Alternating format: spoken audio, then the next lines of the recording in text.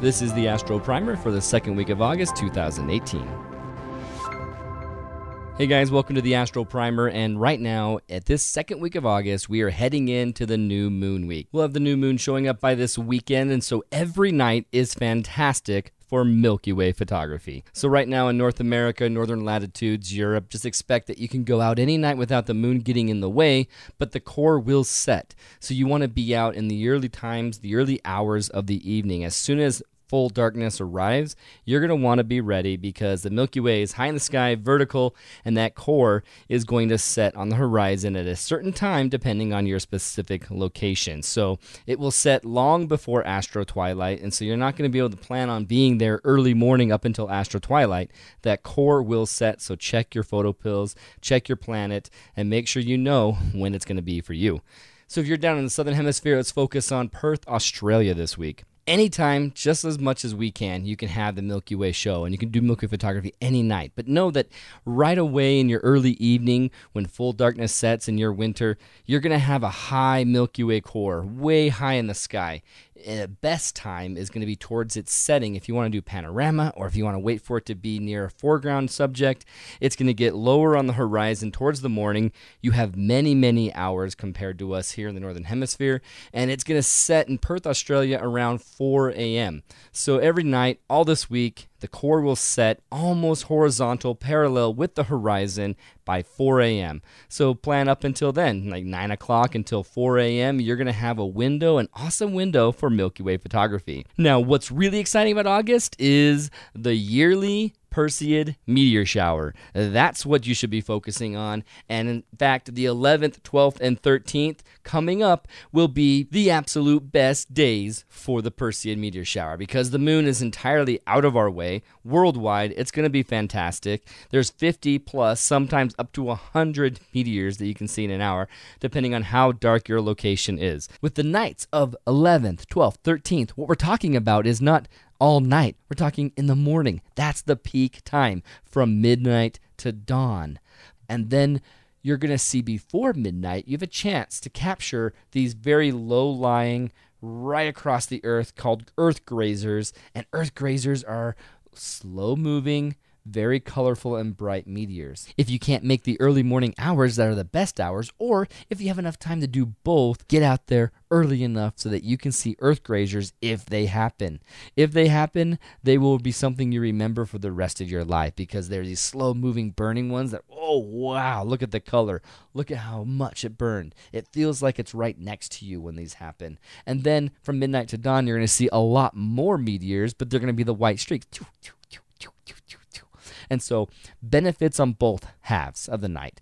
Beginning from dusk until midnight, you got earth grazer opportunity. From midnight until dawn, you have more meteor opportunities. You're going to see more meteors. It's going to be awesome. It's going to be 50 plus a minute, and it's going to be astonishing how many meteors you'll see. So get ready for the Perseid meteor shower. In fact, if you're excited about that, stay tuned to the rest of this podcast because we're going to talk about the Perseid meteor shower.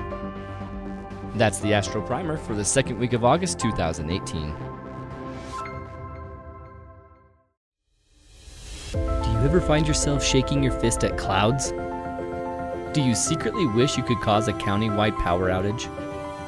Have you ever caught yourself yelling, "Stupid moon"? Have you ever left your warm bed and stood outside in near-freezing temperatures at 2 in the morning and loved it? Have you ever answered the question, "Why aren't you getting enough sleep?" with "It's a new moon"? If you have ever said, thought, or done any of these things, then this podcast is for you.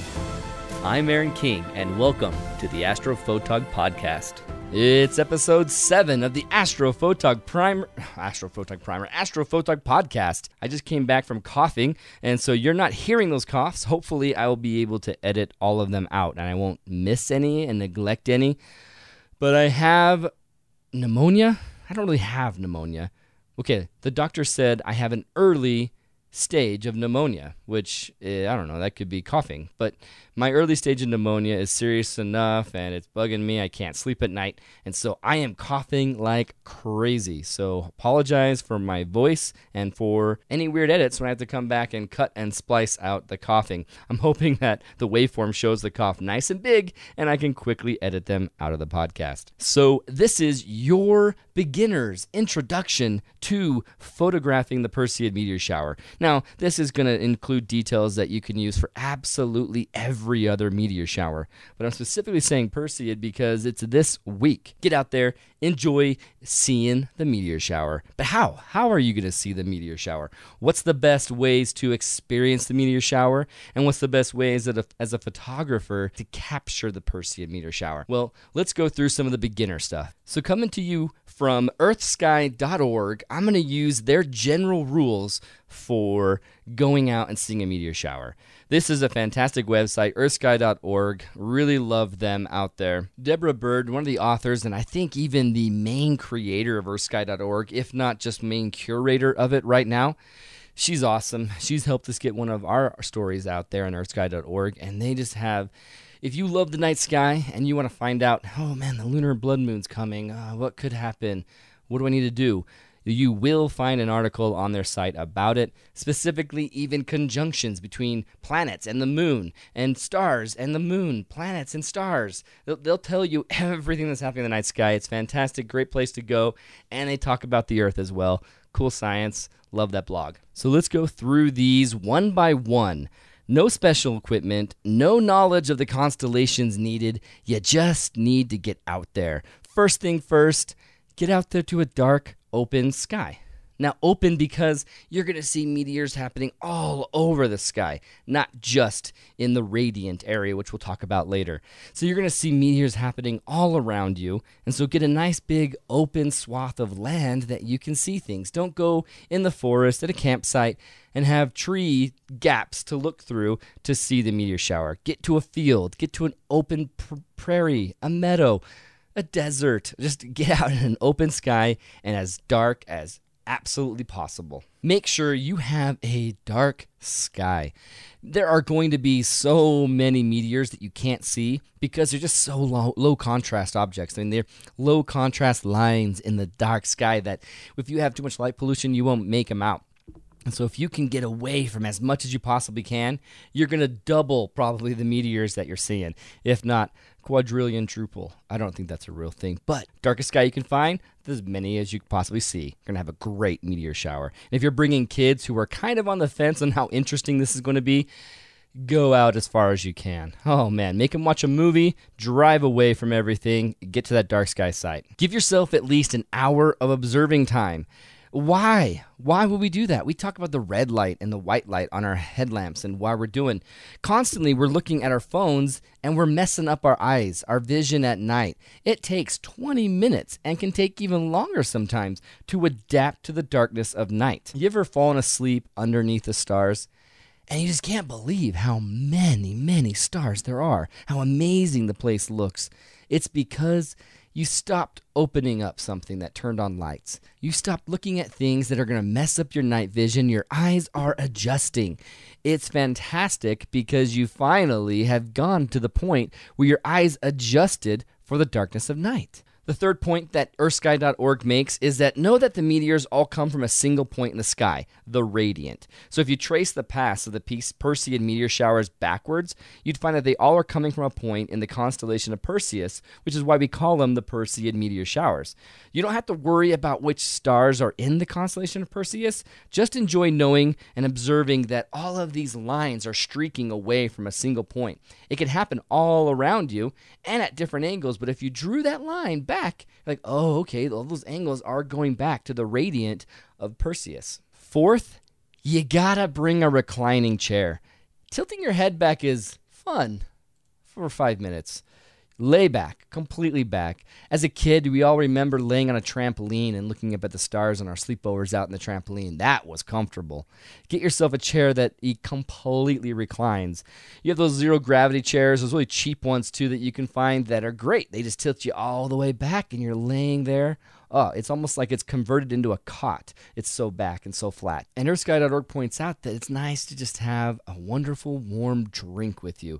Sitting out there, if you enjoy coffee, tea, hot chocolate like I do, man, have a good thermos of it because you're going to sit back, enjoy. It'll get a little chillier as the night goes by, and it'll be fantastic having that warm stuff in your belly. And if you can prevent yourself from falling asleep, it's amazing. Lastly, all good things come to those who wait. Meteors, they're a part of nature. You can't predict when and where they're going to show up and how many. We do know why they show up at this time. We do know which days they show up every year and why it's consistent, and that gets explained in Geek Time here later on. So just remember, be patient. Give yourself at least an hour to adjust your eyes so you can see lots of cool stuff and have your eyes adjusted in time.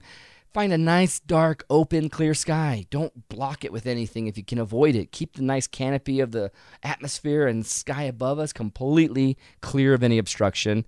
Know that all the meteors will come from a different point, from one single point in the sky, and I'll explain a little bit more about why that's important here later on. And bring a nice warm drink and a reclining chair. So those are the general rules for Perseid watching. I mean, this is the stuff that you need to go and enjoy it, but if you're also like me and a photographer who wants to try and capture some sort of single image that's going to tell the whole story of the coolness of the Perseid meteor shower, then stay tuned after this one break of the podcast. We'll come right back and we'll talk about my tips for how to do this photographically. If you're considering going out to the Faroe Islands next year, I want to try and encourage you to come with us now. It's not too late to join us on our Faroe Islands trip in September. We have a few slots left. We had a guy purchase a slot just today. So excited to have him join us too. The prices, even this late, are looking to be pretty nice. I only got my ticket last week. I know that last week the prices were really good and better than I thought. If you guys look on skyscanner.net, skyscanner.net has options for really good flights, and it takes what Google Flights is finding, and it sometimes gives about a $10, $12 discount on what Google Flights is even seeing.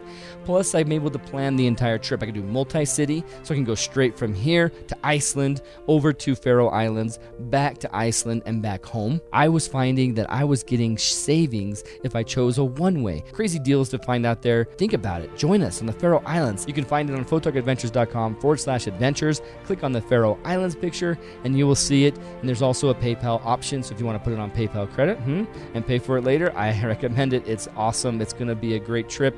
Don't wait until next year. Come with us now. Welcome back to the Astro Photog Podcast, guys. This is the Photog Adventures Milky Way-centric, astrophotography-centric podcast with just me, Aaron King, and it is a fantastic time to be talking about astrophotography because the Perseid meteor shower is coming. Last time I was at the Perseids, I brought a 24mm Rokinon, and I thought 24mm is really wide. I mean, it is for landscape photography, and it's plenty wide. The problem was I only got about 11 meteors, and I saw 30, 40, and I thought I was going to end up with dozens of meteors in my shot, and it turned into a kind of a placid, boring 11 or so meteor shot. If you look at photogadventures.com and look for the podcast notes, you'll see the Astrophotog episode 7 notes, and the cover picture I chose is my Perseid meteor shower shot, which I am not proud of. It is not cool. It is not awesome. It didn't have half the awesome stuff that I really wanted in it, but I wanted to show how if you have a really tight angle, like 24mm, which is not that tight, you're going to limit yourself. So I recommend a nice wide angle, 15, 14mm, something fantastic like that, maybe even fisheye. It's more beautiful the more meteors you have. That's what you're doing. You're coming on a meteor shower to have more meteors be visible. So don't miss out on as many meteors as you can. I would say go wide angle, large aperture. So that's your lens choice, but what else are you going to do to make sure your photography is solid? Well, time-lapse. The reason why I say time-lapse is because you can get it started and just let it go. You really have nothing to worry about with a 30-second shutter, and I recommend it so that you can get as much in there during those 30 seconds as possible. Adjust your settings so that you're not going too bright at 30 seconds, and make sure that you have a 3-second minimum seconds in between on your time-lapse so that you go 30-second shutter, right to card quickly, 3 seconds later, boom, it's taking another 30-second shot. So you only have 3-second windows every 30 seconds that you're going to miss out on a meteor. I completely recommend the 30 seconds so that you get as much possible and doing a time lapse. But with the first tip is practice your time lapse. Why do you want to practice your time lapse? Those of you longtime listeners of the Photog Adventures podcast know that in my 2016 Perseids, I completely flubbed it. just destroyed it by having a time-lapse intervalometer that I was familiar with, but you can easily make mistakes on.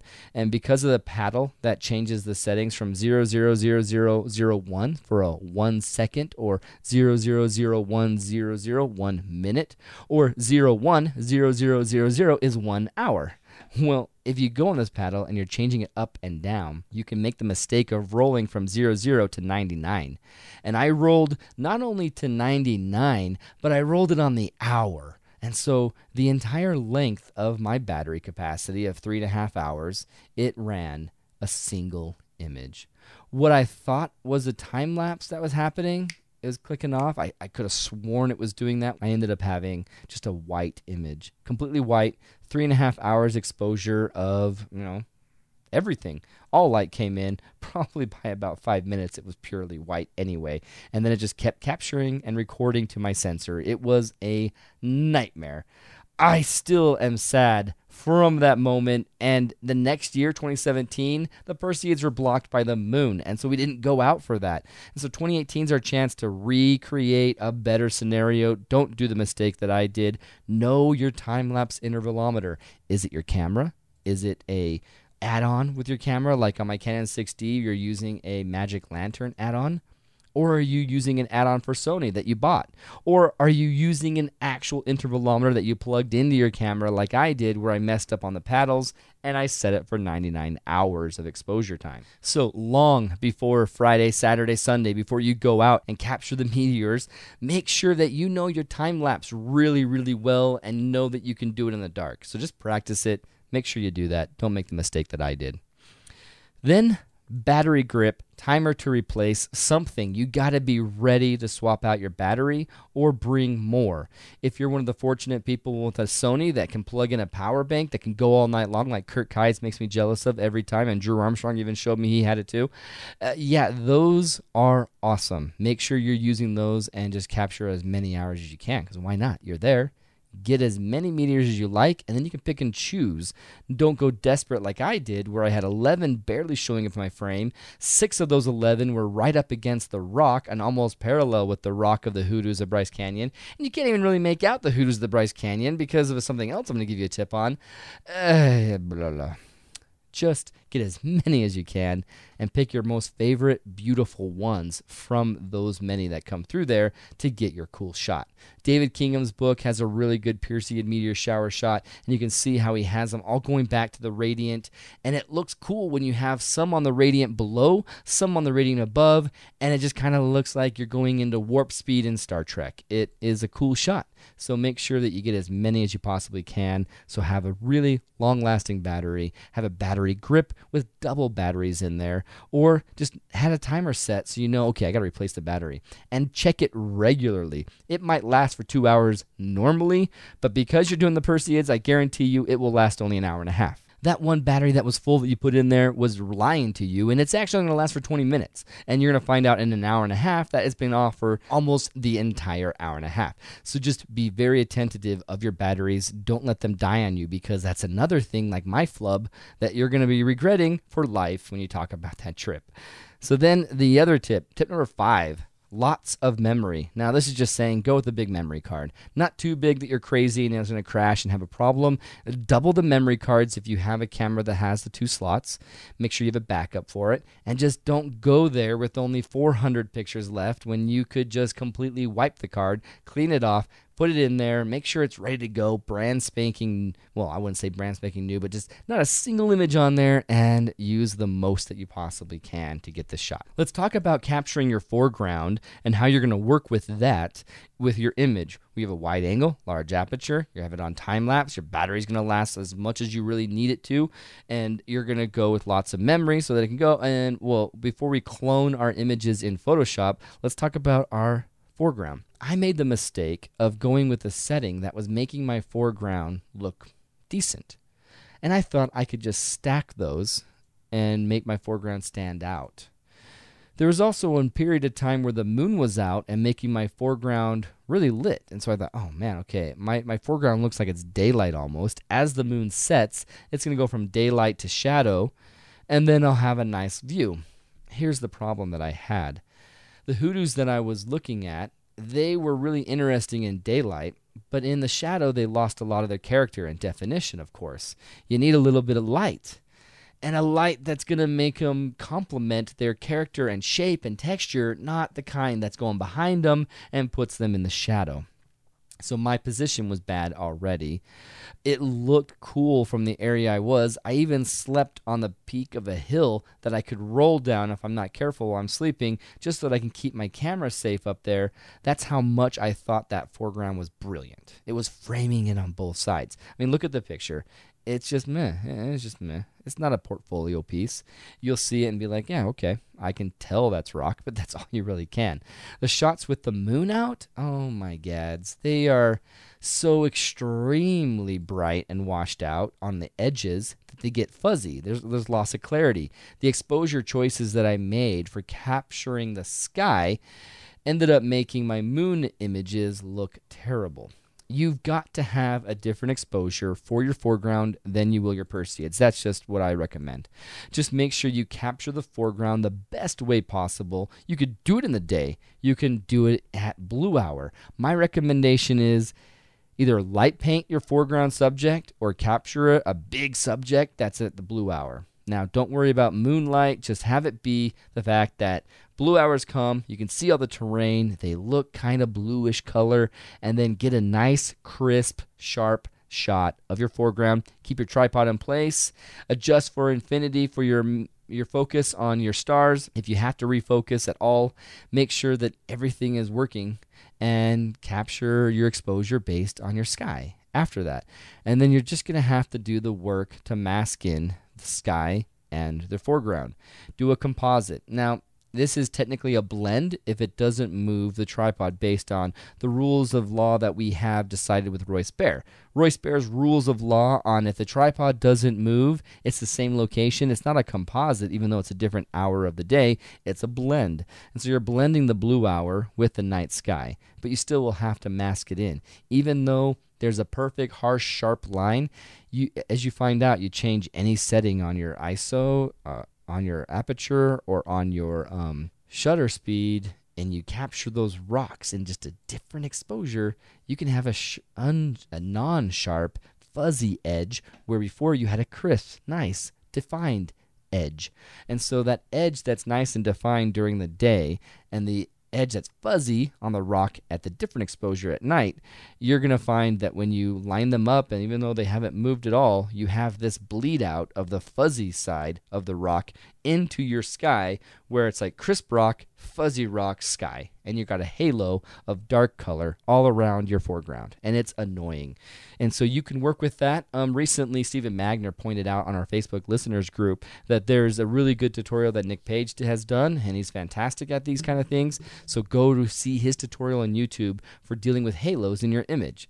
Halos around your foreground. You can use that same technique to get rid of that kind of foreground halo.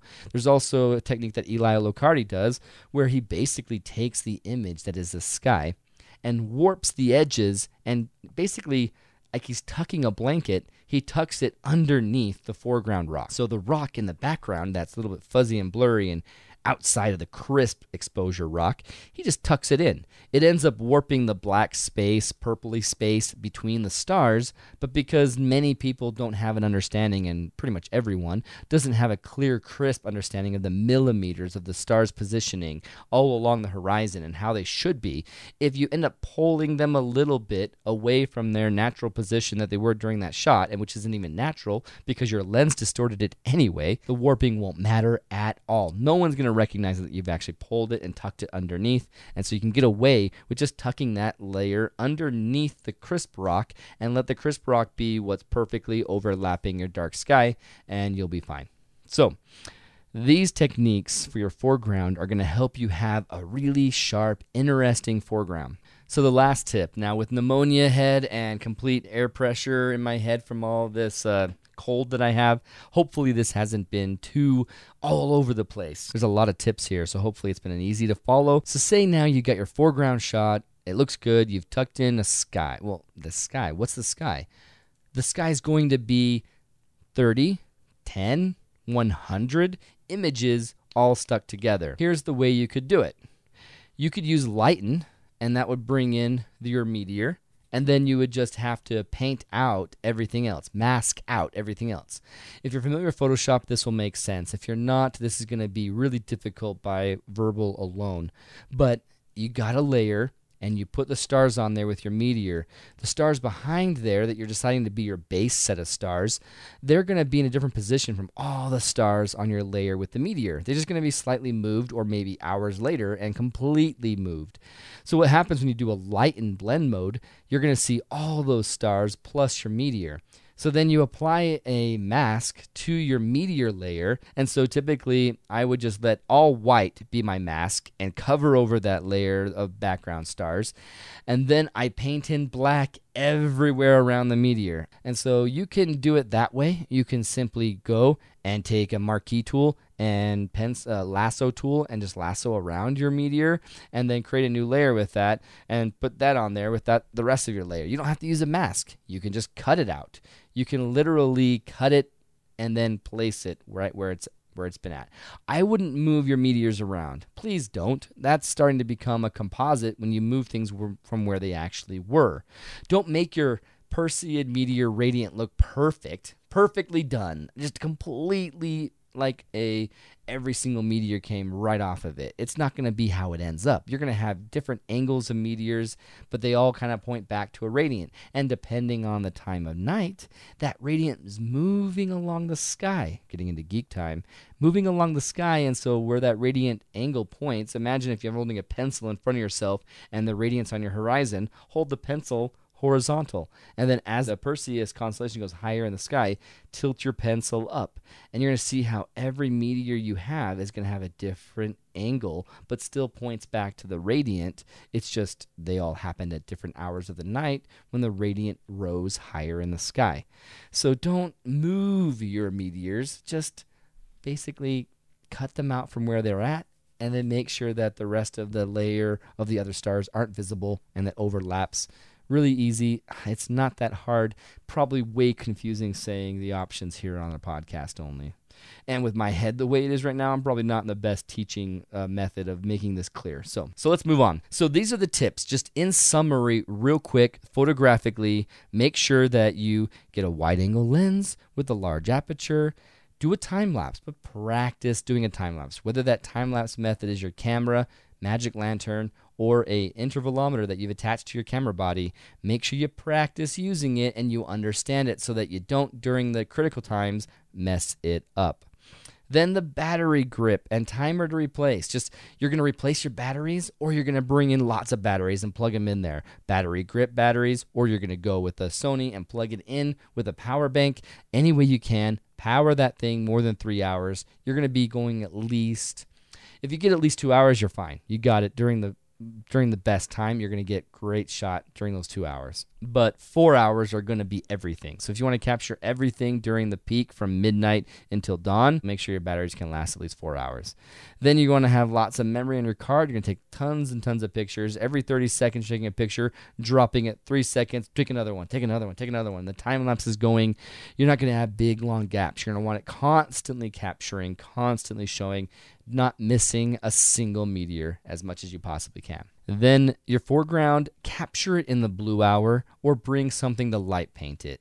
Make the light painting on the foreground quality. Blue hour light, get it defined, or just a quality light painting job during the time you're doing the time lapse, because you're going to regret having what I had where you think you can just pull it out from stacking. It doesn't turn out very well, and it doesn't change much. It's just a noisy foreground and dark. You don't want that. You want character, texture on your rock, trees, lake, whatever it is you're doing as a foreground. Make sure that it has a very high quality landscape shot taken. Then get your astrophotography shot of the Perseids. Okay, so now we're going to go into geek time and talk about this radiant I keep mentioning and the earth grazers that we mentioned in the Astro Primer. First off, you need to understand, where do meteor showers come from? Why do we have a consistent understanding of when these meteor showers are going to happen?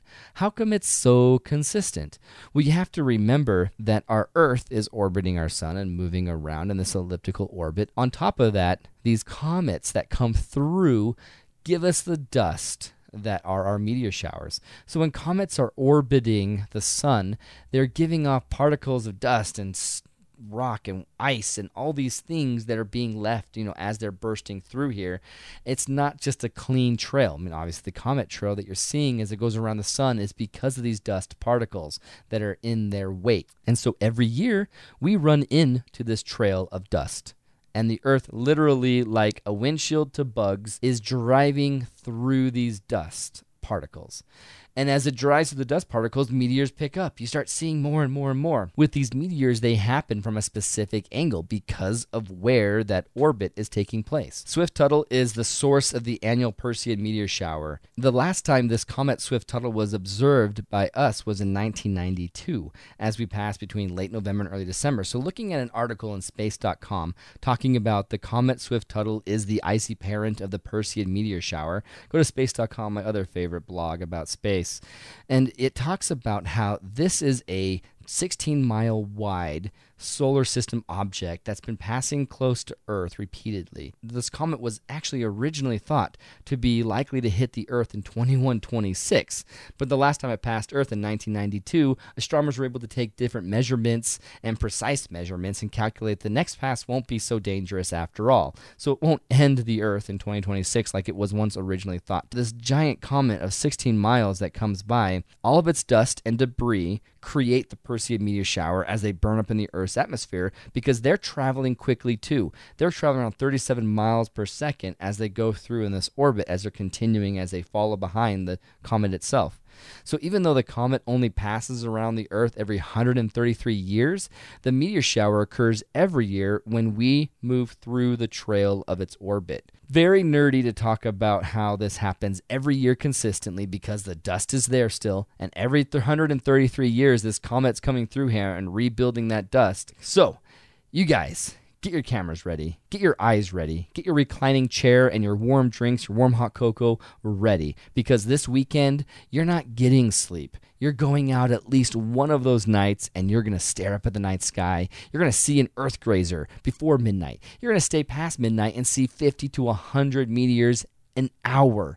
It's going to be amazing, and you're going to capture it all on your camera with your big wide angle large aperture lens, and you're going to have it on time lapse so that you don't have to worry about it. I mentioned it earlier, hinted at it, that I like this method the most because once I got the time lapse working, I don't touch it.